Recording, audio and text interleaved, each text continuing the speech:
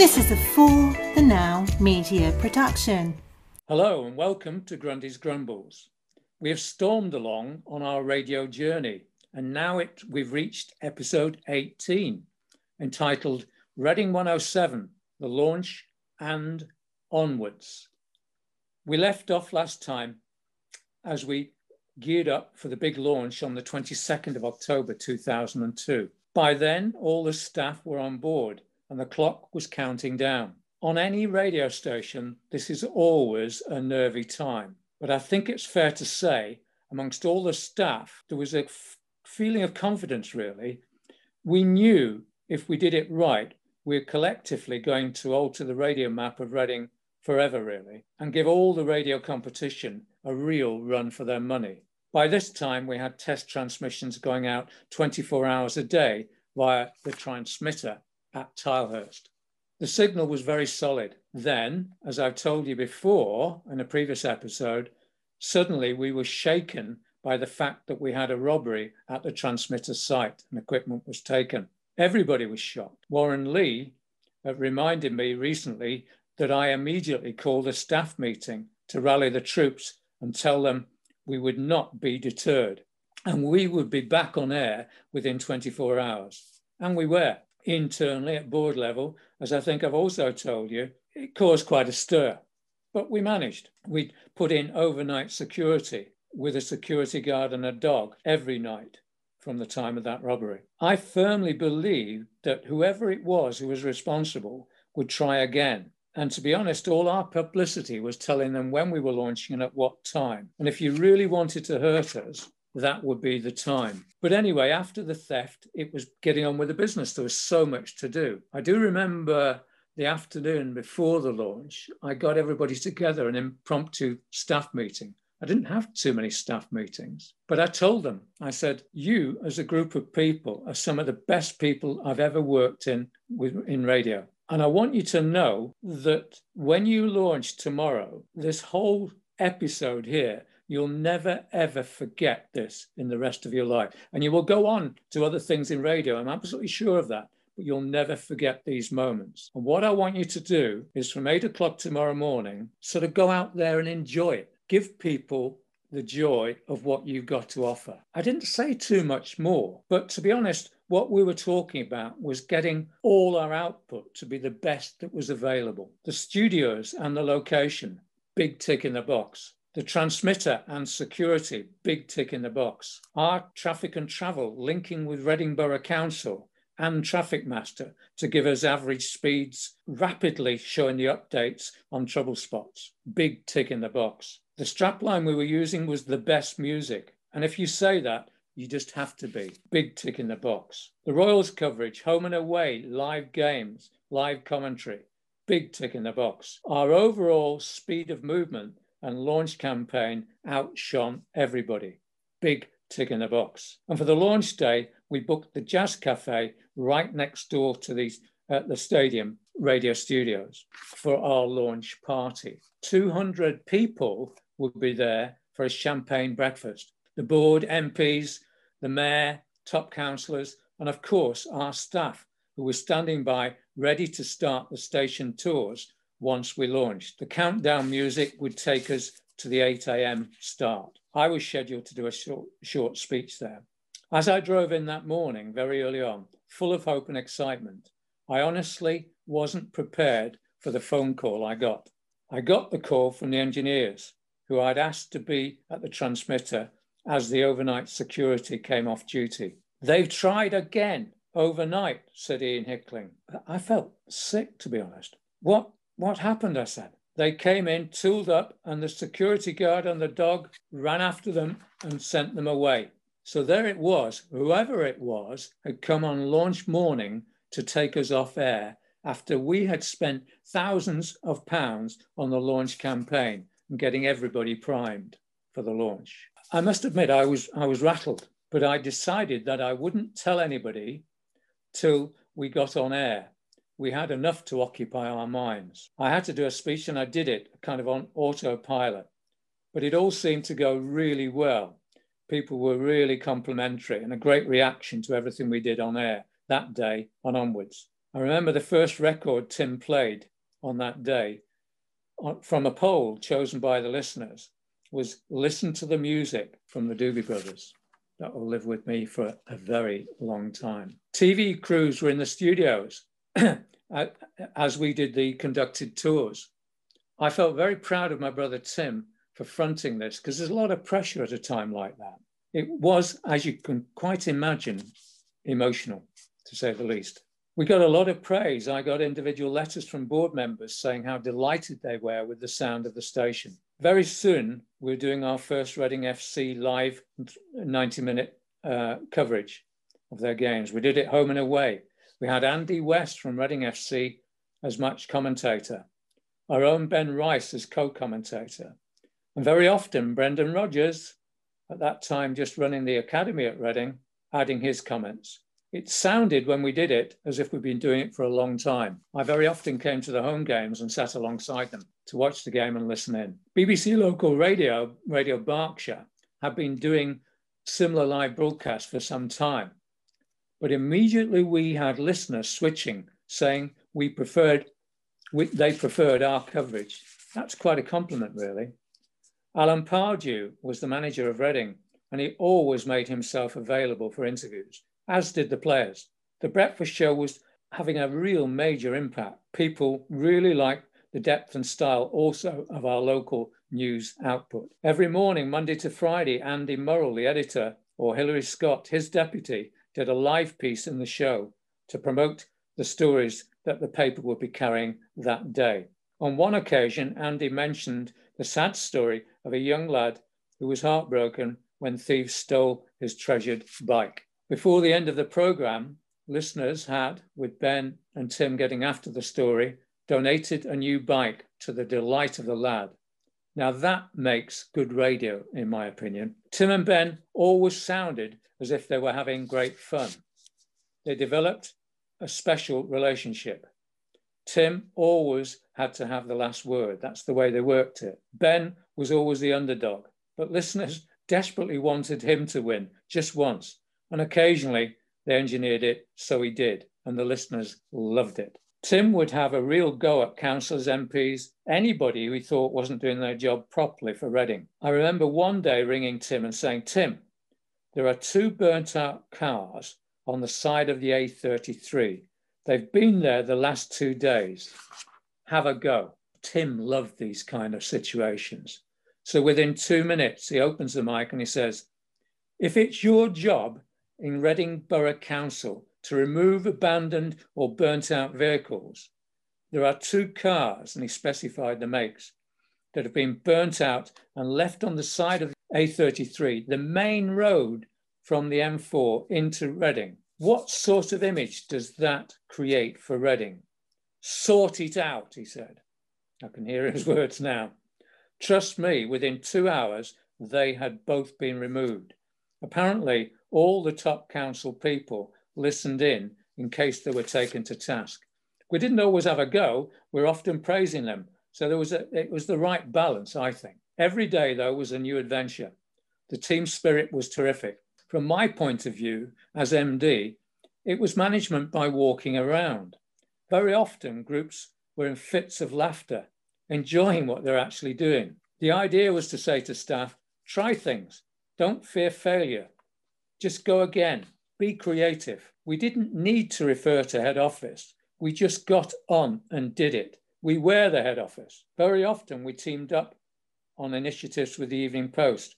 That was the case with the Dress Down Friday, Bring a Pound to Work Day we did for Macmillan. I'd met Polly Simonson, I think she pronounced it. She was the Macmillan PR lady. I met her at a local Macmillan meeting and we hatched the plot. So between us and the Evening Post, we mentioned all the companies, so they got publicity, who allowed their employees to come dressing down as long as they brought a pound to work in. And there was about 100 of them. And we decided that we would go around using the stretch limos of one of our advertisers to collect the monies. Great publicity for them, which just added to the on-air event. All went well. And at one stage, the Mayor of Reading, at that time, came back in a limo to drop off some of the cash they collected. which Polly and her team were counting in our boardroom. We interviewed the mayor live on air at that time. With live interviews, you never quite know what people are going to say. He said in the first place, and he was called Richard Stainforth, the mayor said, what a great event it was. Good. The reporter then says, and how about being transported around in these big stretch limos? The mayor says, well, I hate them. I think they're ugly and should be banned from the roads. Now, I was standing about 3 feet away from him, and my first instinct was to knock him out. Very quickly, the interview finished, so we were no longer live. I said, what the hell were you thinking of? That was a major advertiser you have just insulted. He started to say, oh, well. I said, oh, well, nothing. Do not ever do anything like that again on this radio station. He got the message. Not unnaturally, I had to take a call from the client, Mark Goggins, asking for an apology. He got one. Never a dull moment, even on a good day. Another major event that first year was the coverage of the annual Reading Half Marathon. It had become a very big event. This was April 2003, and the start and finish was to be at the Rivermead Sports Centre. And as a keen runner, I'd run for many years, and always on the day of the half marathon, there was chaos in Reading. There was on that day.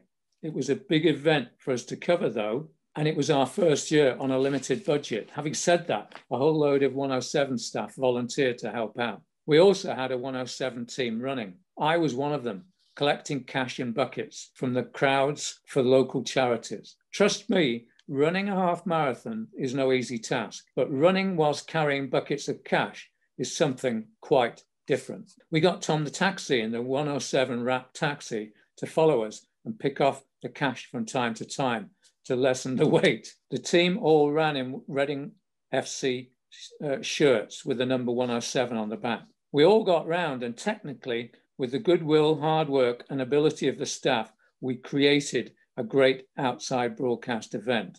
And we won many new listeners from that publicity.